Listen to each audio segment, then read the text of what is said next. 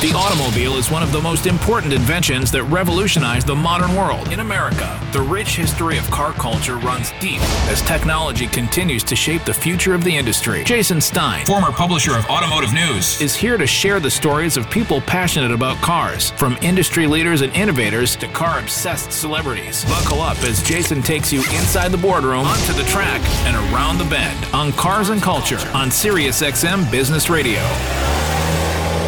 Welcome to SiriusXM's Cars and Culture. I'm Jason Stein in Detroit. What does it take to pull together a large collection of iconic national car brands, finding just the right synergy in each, keeping the identity of each, and scaling up to a level of profitability that some business leaders can only dream of? Does it take razor-sharp determination, sometimes in the face of nationalistic interests? Perhaps a keen eye for the product of the car brands? Definitely the mentality of a winner who has a vision others cannot see.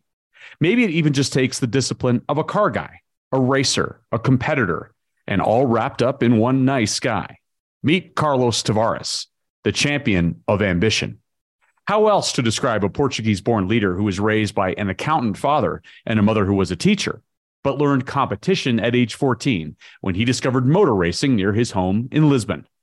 Bit by the bug, Tavares never let off the gas in many respects, climbing the corporate ladder and also making his way on the racetrack. He started his career at Renault in 1981 at the age of 23 as a test driving engineer, then worked his way up the ranks within Nissan, focusing on the product side of the business, and eventually granted the full responsibility of North and South America. Within a few years, he was well on his way, sitting side by side next to Renault-Nissan CEO Carlos Ghosn. And then it all changed. On August 15, 2013, Tavares said publicly that he wanted to become CEO at an automaker. An ambitious Tavares wanted more responsibility at Renault. However, Ghosn was only 4 years older and had no plans to step aside. Reportedly, Ghosn demanded that Tavares apologize to staff for the public comment. Tavares refused, and he resigned from Renault on August 29, 2013, just 2 weeks later. That next year, Tavares was named CEO at PSA Group and spearheaded cost-cutting measures and increased the company's market share in China, which returned Group PSA back to profitability after several years of losses. He was a French champion. He also led the PSA takeover of German brand Opel and returned it to profitability, and then instigated the merger of all mergers, PSA with Fiat Chrysler Automobiles. So in January 2021, Stellantis was born. In his first press conference, Tavares said he planned to save 5 billion euros a year in terms of investment, sharing of engines, and platforms. He also announced he wanted to relaunch the most fragile brands, which could benefit from new investments. Carlos Tavares has done all of that, and the success at Stellantis is remarkable. He is hard-charging, he's focused, and he's leading the world's sixth largest automaker with an eye on the pole position. Thinker, dreamer, racer, and leader. He's my guest today. Hello, I'm Carlos Tavares, and this is Cars and Culture with Jason Stein. He's been called recently a samurai of the car industry, a tightly organized, rigorous, ascetic, stiff, and simple European boss. Carlos Tavares, welcome into the program. Welcome to Cars and Culture. Thank you for hosting me. Thank you. Is that description accurate? A samurai of the car industry? I'm not even sure I know what that means.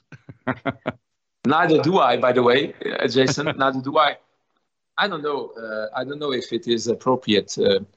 What I would say is that I'm certainly totally passionate about this industry. I've been working in the automotive industry for 42 years now. So indeed, I'm passionate about the industry. I'm absolutely passionate about cars and product and technology. I've been, as a point of reference, being racing cars in motorsports for more than 41 years or so. I'm certainly an engineer that is very focused on rigor and precision. And possibly I could be described as a competitor that is very demanding on himself and on the teams with whom he's working with. So yes, demanding, yes, rigorous, passionate, competitive. That's how I would describe it. Then you can translate all of this in other words, that's fine. But that would be my description of that guy. A former French finance minister said, indeed, the word demanding. He also said cold, fast, and tremendous efficiency, obsessed with work. Also accurate? Well, not exactly accurate, because efficiency is correct. I would say more effectiveness. You see, I always have one question coming up from all of my friends, mostly when I'm in the paddock of the racetracks. People ask me, how come you can find the time to race? And the understatement is to race so often. Well, it is because I'm managing my life in a very balanced way. I believe we have three major priorities in life. One is our family, the other one is our job, and the third one is our leisure. As everybody knows, my leisure is motorsports. So I balance motorsports, my wife, my kids, my grandkids, and my job.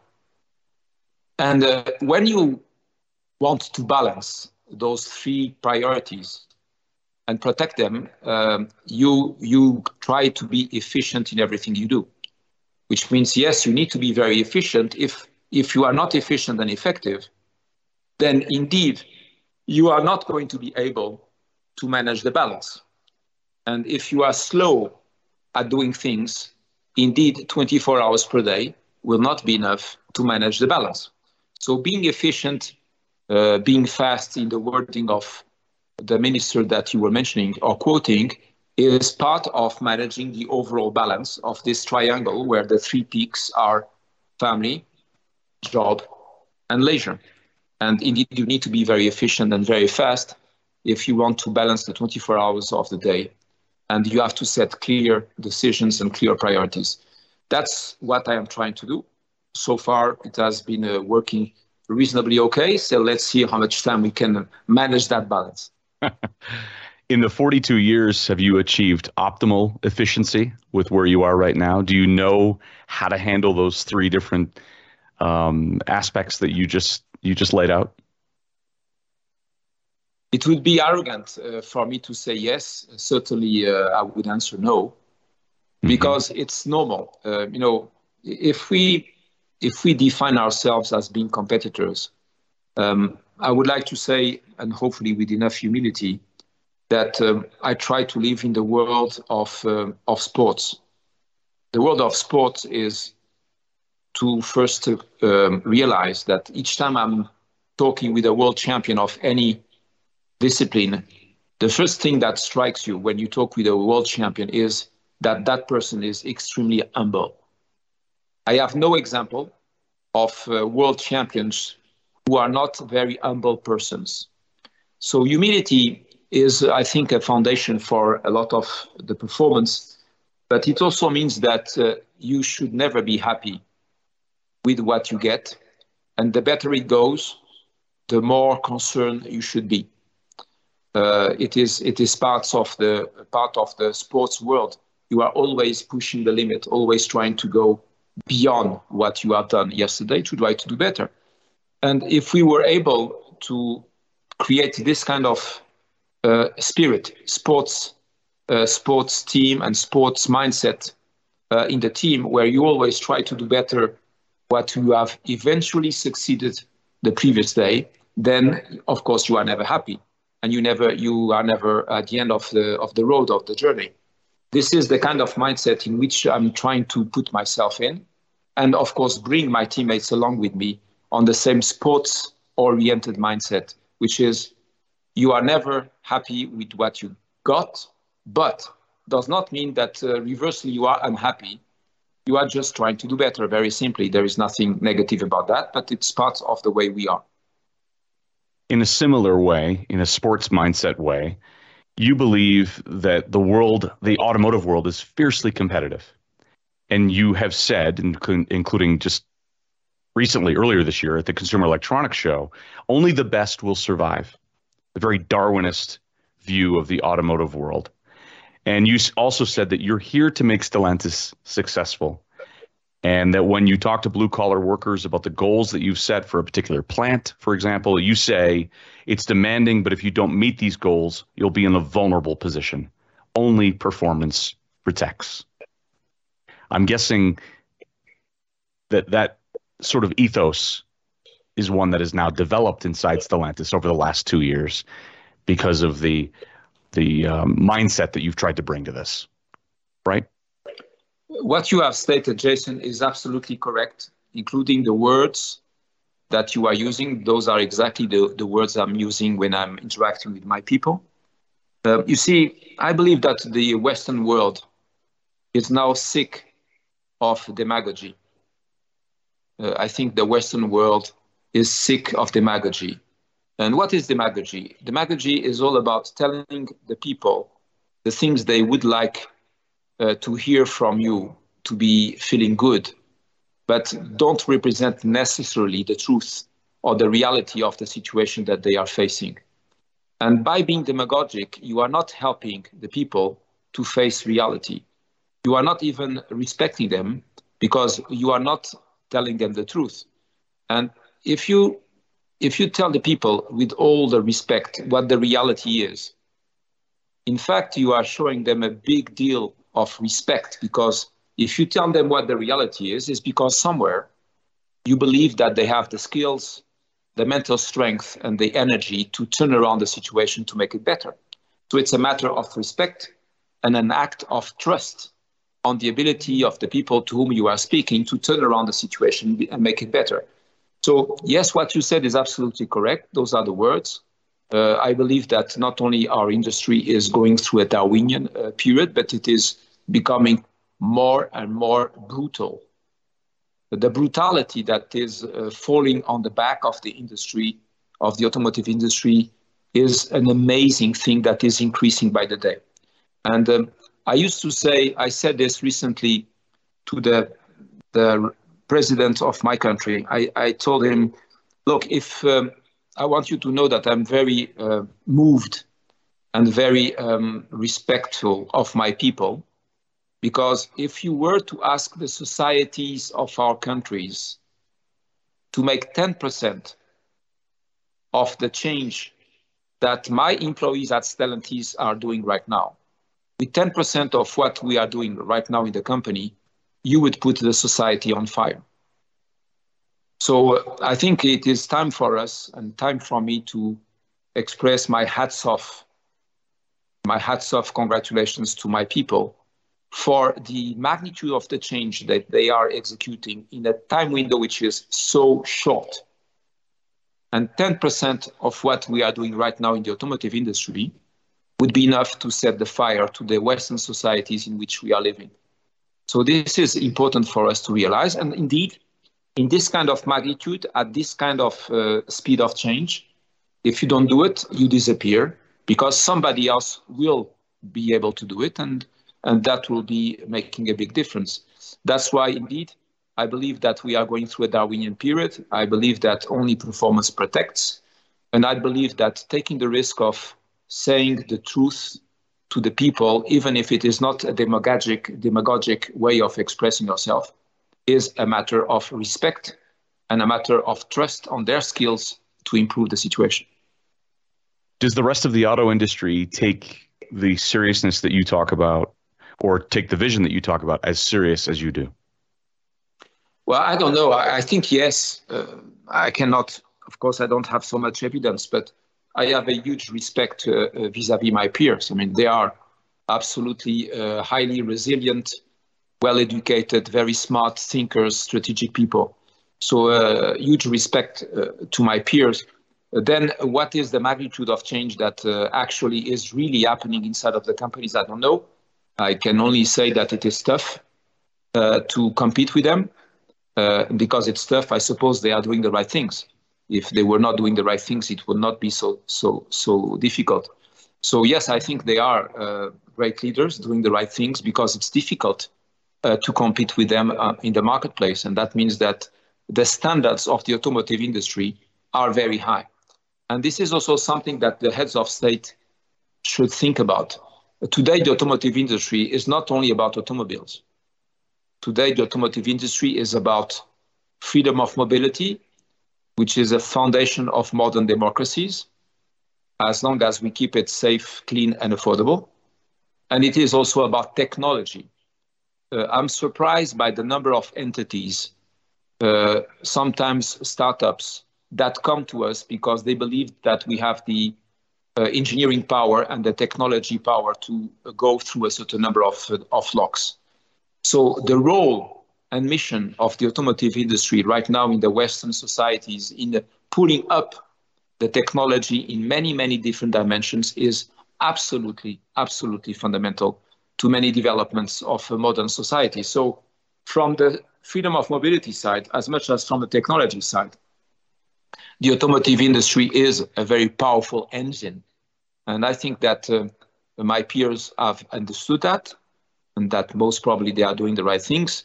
I'm not sure that the societies in which we are operating have totally understood what they would be missing if they were to accept that the automotive industry would not anymore be a leading industry of their societies.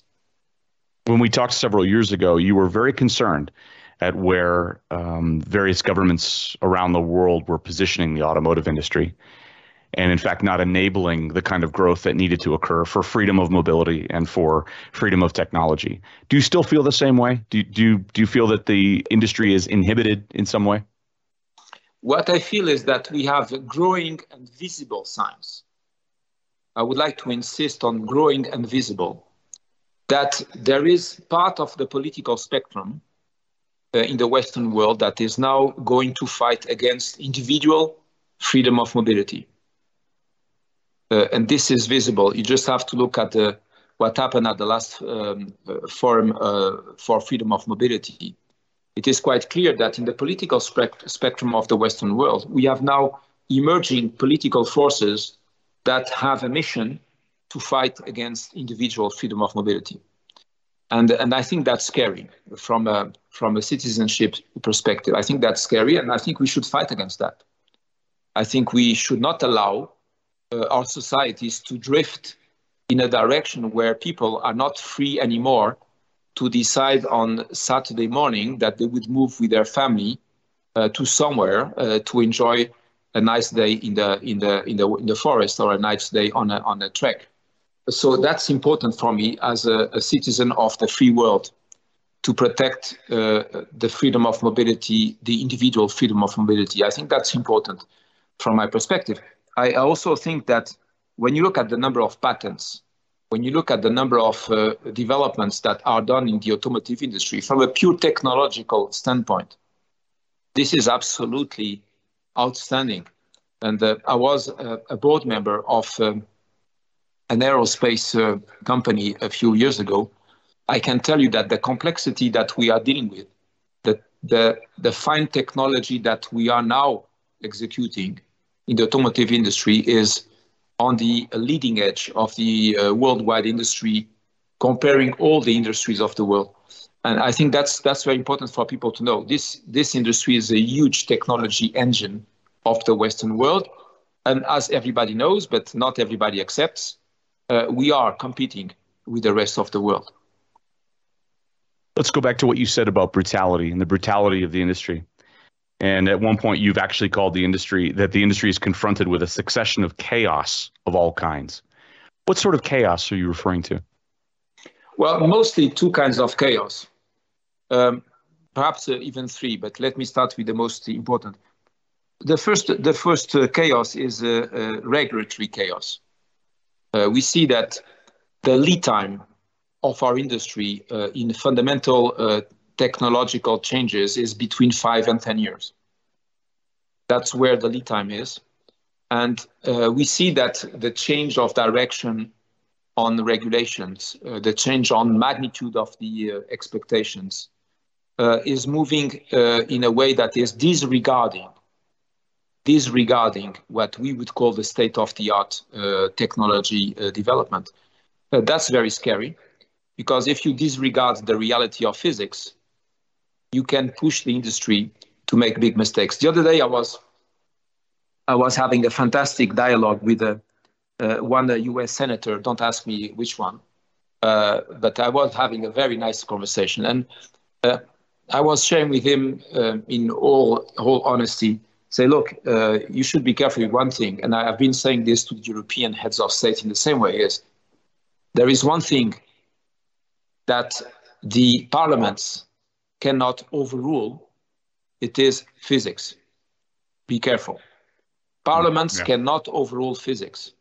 And if you are trying to impose on the industry and on the citizens things that look nice, but you are overruling physics, then you will make big mistakes, which means that the brutality that we feel is coming from the fact that some political powers, which we respect because we are a fully compliant company, are overruling on physics. If they overrule on physics, or if they overrule on the state of the art of the technology, they are going to push us to make big mistakes, which are going to be detrimental not only to the societies, but also to the countries or the regions where that will happen. So it's important that we respect the state of the art of technology development, and that we don't try to overrule physics as a matter of imposing a specific view on what the society should be. There is a time to develop, a time to validate, a time to execute, and then time to enjoy. But all of this needs to be, to a certain extent, respected. That's one.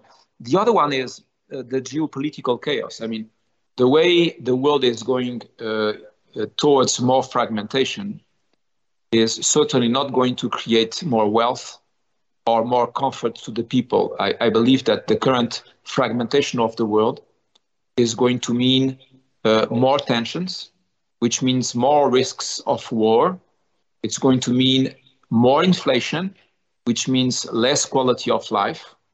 In some cases, it's going to mean more shortages in some goods or materials that people would like to enjoy. So I'm very concerned by the fragmentation of the world. And of course, for a global company like ours, the fragmentation of the world is something that we see every day. We see every day that there is one more regulation trying to put a part of the world in a bubble, and then another bubble and another bubble. Well, think about the COVID vaccination. Do you think that in a very fragmented world, we could have come with such a good solution in such a short period of time that we could deploy across the world in such a fast forward speed? So you see clearly with the vaccination on COVID that the globalization of the world was a major factor for progress and for creating the right medicine at the right pace and for deploying that medicine at the right speed. If we go the opposite way, which is fragmentation, I don't see how good things could happen for the human beings with more fragmentation. And why do we say this? Because we are a global company, so we see it happening every day. If you are living in your country with a very limited scope of business, you don't see it so much. But if you are privileged enough, like me, to work in a global company, you see this fragmentation coming every day. So regulatory chaos, geopolitical chaos, and of course, all the scarcity management that is the consequence of COVID is demonstrating that there is now a certain number of actors and societies that enjoy the management of scarcity.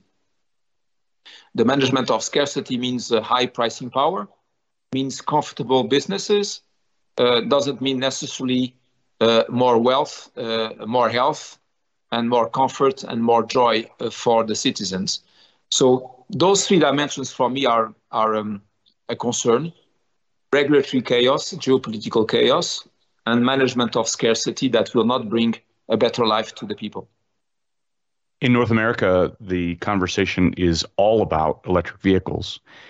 Is the regulatory chaos affecting your plans for the rollout of electric vehicles, or are you just having to adjust based on what's been put in front of you? For us, it's quite simple. Once we understand where the political leaders want to go, we try to run faster so that they cannot catch up on us. But that's very tough for the Stellantis people. Once we understand where we should be going, we run very fast. We don't want to be catch up by the wave of constraints and regulations. But of course, if you want to run fast, to a certain extent, you need to be on a rolling start. when the regulations actually happen, which then means that you need to decide it ahead of the regulations. What does it mean? It means that we have to decide things before they happen to make sure that when they happen, we are on a rolling start and we are ahead of the wave so that we are not catch up by the wave. That means also that by designing ahead of the event and by taking some risk on what we are deciding, we can also put ourselves in trouble if we were deciding the wrong thing. And that is not going to be good for the companies nor for the societies in which we operate. So if our regulations do not become predictable, if our regulations are not focused on the right thing that improves the life of people, then we have a higher risk to anticipate the wrong direction ahead of the event, which I don't think is a good thing for any of us. So it would be better that we could count on a reasonably stable situation. And I will give you a controversial example, which is not US based, so nobody will get hurt in the US, and certainly not my friends from Michigan. If you take the ban on ICEs that has been decided by the European Union in 2035, do I like that? Not necessarily, because I think there are better solutions for the planet. But at least there is one thing I cannot criticize, is the fact that the information is given to us ahead of schedule. I mean, I have to prepare. I've been preparing since at least 2020, if not before, to the ban that would happen in 2035. So there is some time to adapt. And if it is stable, then we can adapt and we can organize our businesses in function of that. So stability on the regulations is very important for our companies to be reshaped in a way that is consistent with what the societies want to extract from us. That's okay. But if we have the change in direction very often, and as you have seen through the e-fuel discussion in Europe, you add confusion to that important change, then it creates a lot of hesitations and a lot of waste in the energy and the resources of the society. So it's important that we keep it stable. Whatever the direction we go, it's reasonably important that we keep it stable. The other thing is that if we are really sincere about improving the quality of life on the planet by fighting global warming, which is our case because we'll be carbon neutral by 2038 as a corporation.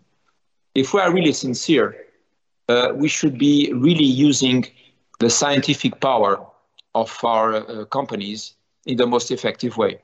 And that means that we should be technology neutral in the way we build the regulations. Because when you are deciding on a regulation that needs 20 years lead time to create the appropriate impact, what is the probability in our world that nothing will come naturally on this direction over the next 20 years? What is the probability that for the next 20 years, while we are unfolding the EV strategy, there is another technology that may come laterally and that will challenge this direction?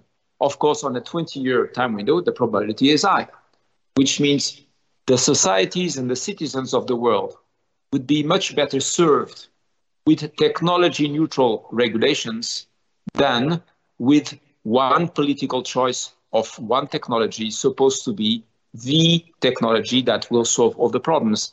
This is a risky political decision for the future of the Western world.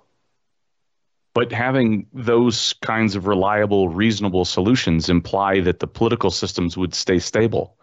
And as you alluded to earlier, it's been anything but that to this point. It's very hard to chart the future if you can't have political stability at the core, correct? Absolutely agree with that. And by the way, from time to time, people misunderstand me.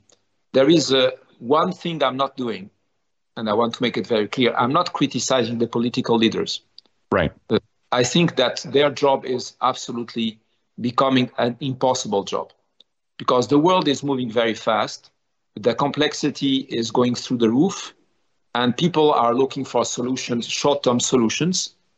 on very complex problems that need a long lead time to be solved, and certainly much more than one political mandate. So we are giving the political leaders a mandate of a few years to solve short-term issues that need 2 or 3 mandates to be solved properly because they are very complex.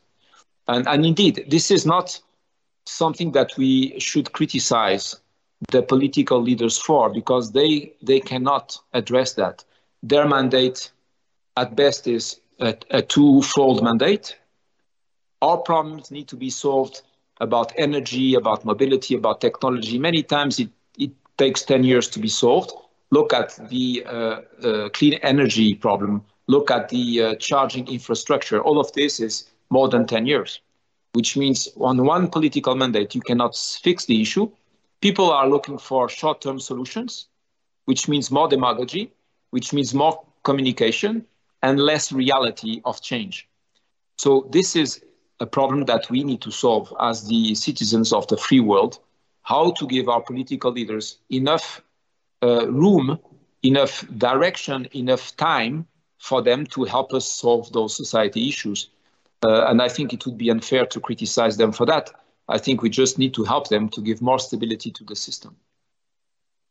Which would imply a will from individuals within those states to want to combine their efforts to make sure that politicians are in place to serve a mandate for a certain period of time, which would actually require a longer term view of the world. Exactly. That's why fragmentation is not that's the reason why fragmentation is not a good thing. Yeah. But if we look at the clean energy challenge, this is very interesting. In Europe, there's a very nice contrast right now. France is saying that they will relaunch a new generation of nuclear plants. And they say, well, to launch this new generation of nuclear plants, which has been accepted by the European Union as being clean energy, we need 15 years, 15 years. So you see, 15 years is 3 times the mandate of a French president. So you need 3 mandates to get things done, to reinforce the clean energy production from nuclear plants in France. At the same time where you are saying this, Germany, this last weekend, shut down the last 2 nuclear plants in Germany. And those are next to next, right? France is next to Germany. Right. In a very small region called Europe. So how can you solve the clean energy problem, which is a 20-year fixing problem, in this kind of situation?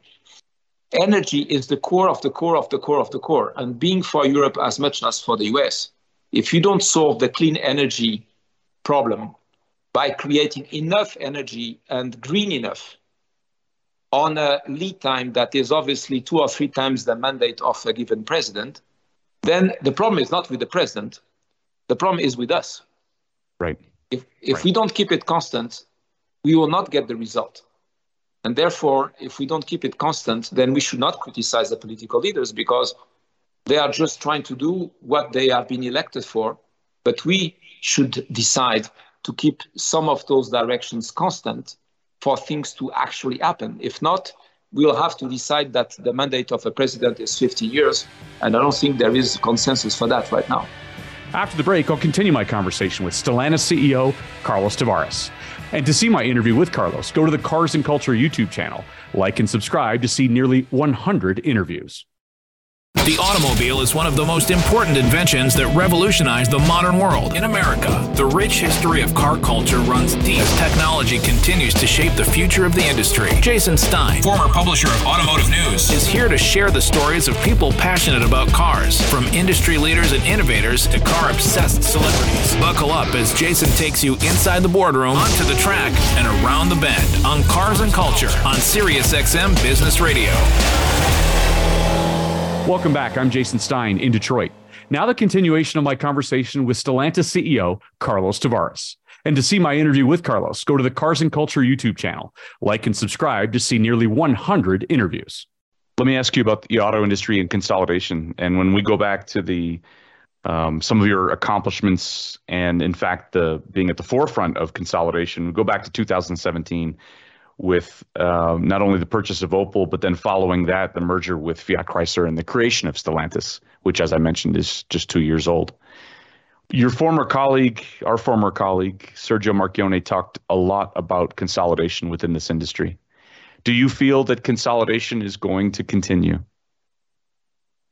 Well, first of all, we are very proud and honored to be the guys that had the opportunity to go in the direction that had been set by Sergio. As we both know, he was absolutely right.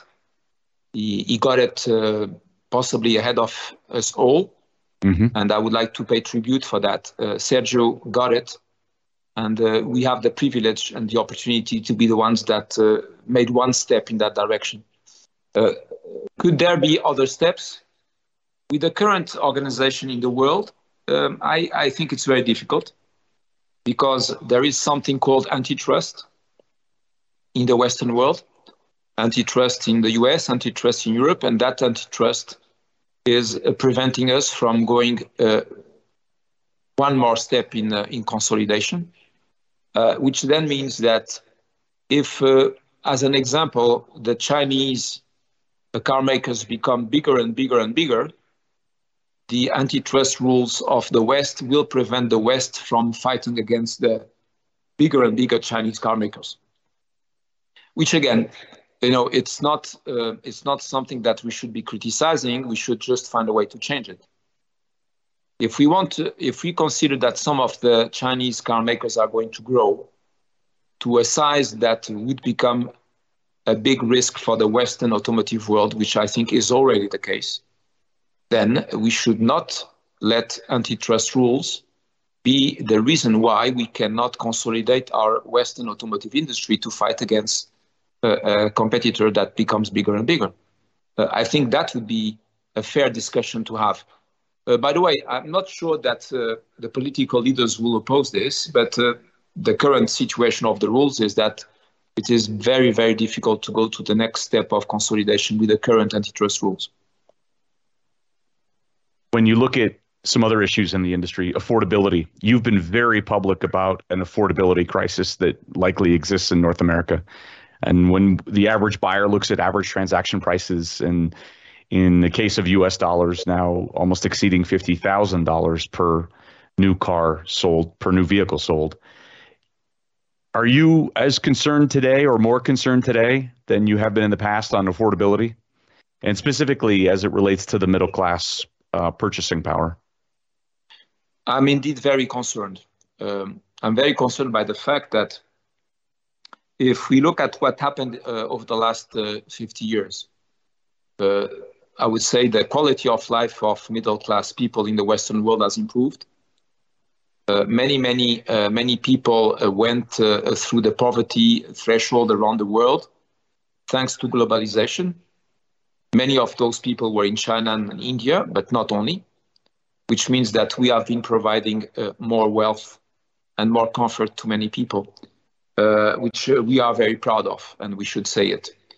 So from there, the affordability to achieve freedom of mobility for the middle classes is something that, if it is not protected, will jeopardize the foundation of modern democracies.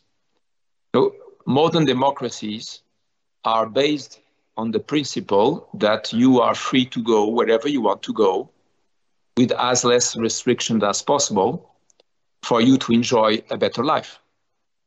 That's the principle of freedom of mobility. So if we don't protect the freedom of mobility properly, we are going to put at risk our own societies, democratic societies and free world societies. So the affordability is a key success factor. If we can create discriminations through money that we don't need, because if we were to do that, we are going to make our societies unstable. And if they become socially unstable, they will not be an example for the rest of the world, that the rest of the world should follow the free society direction in which we are trying to go. So yes, affordability for the middle class is a must-have. Right now, we see that it's very difficult to achieve that affordability because of the cost of the technology that has been imposed on the industry in an approach which is not technology neutral.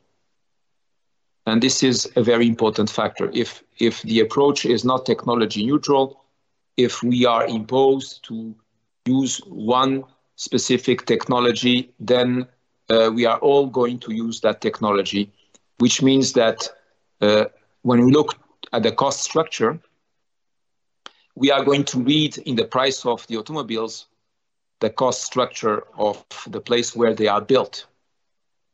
And there are two options. Either you keep your market open because you want to keep a high level of competition to benefit the cost of living of middle classes, and you think, well, okay, to protect the cost of living of middle classes, let's keep my market open so that they create a great competition between my car makers and the Chinese ones. And therefore, this competition will be at the service of the affordability for the middle classes, which is more the direction which is right now taken by Europe.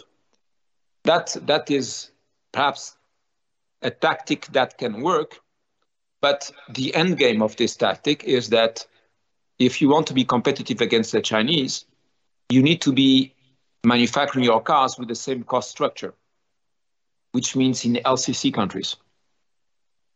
Yeah. And that's important for us to understand. So if we keep the market open to protect the cost of living of middle classes, we have to make our cars with the same cost structure as the Chinese competitors. For Europe, that means making the EV cars outside of Europe in LCC countries. Reversely, if we take the other direction, which is let's create a bubble, let's protect our market. If we protect our market, then in that case, our ability to face those competitors outside of our protected market is nil.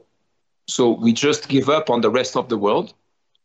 And if we create a bubble, we are, of course, going to create the sense of scarcity, which then means inflation, which means, yes, you can protect your car makers in your market, but at the end of the day, you will have a higher price because you will have at one point in time to manage scarcity, either because there are not enough cars, or there is not enough raw materials, or there's not enough refining, or there is not enough of this or that.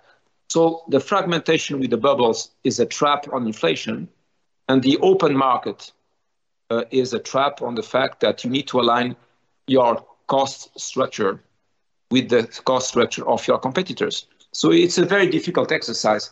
But when I talk to the heads of sales, say, look, I prefer competition.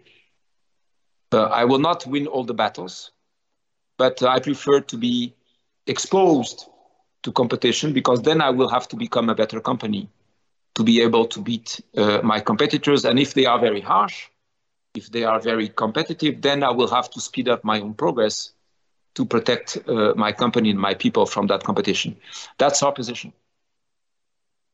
So we go from the competition that's in the boardroom to the competition on the track. And in the final few minutes, I want to ask you about your racing. Somebody said that he's a real race car driver who knows the difference between a titanium bolt and an aluminum bolt. He can turn down an appointment with a head of state because he has a race scheduled that day. Are both things true? Yes. Yes. But on my racing cars, as most of them are currently historic, there are not so many titanium bolts. But the second statement is absolutely correct. Why do you race? What is it that you love about racing? Well, it's thrilling. What is thrilling is that you are on the limits.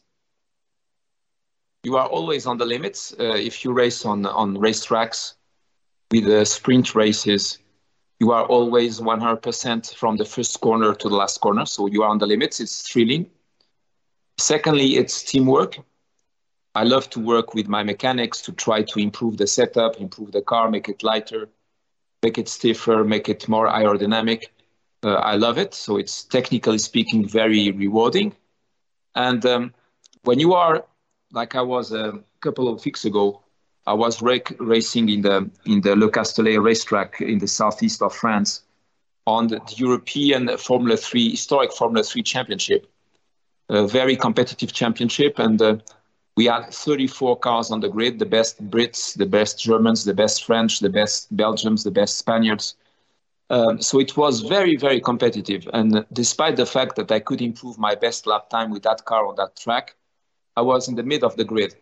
I can tell you, when you start the race, 34 cars on the grid, same Formula 3 single-seaters, and you reach the first corner, and you are P15 on the grid, I can tell you, there is a lot of people on the first corner.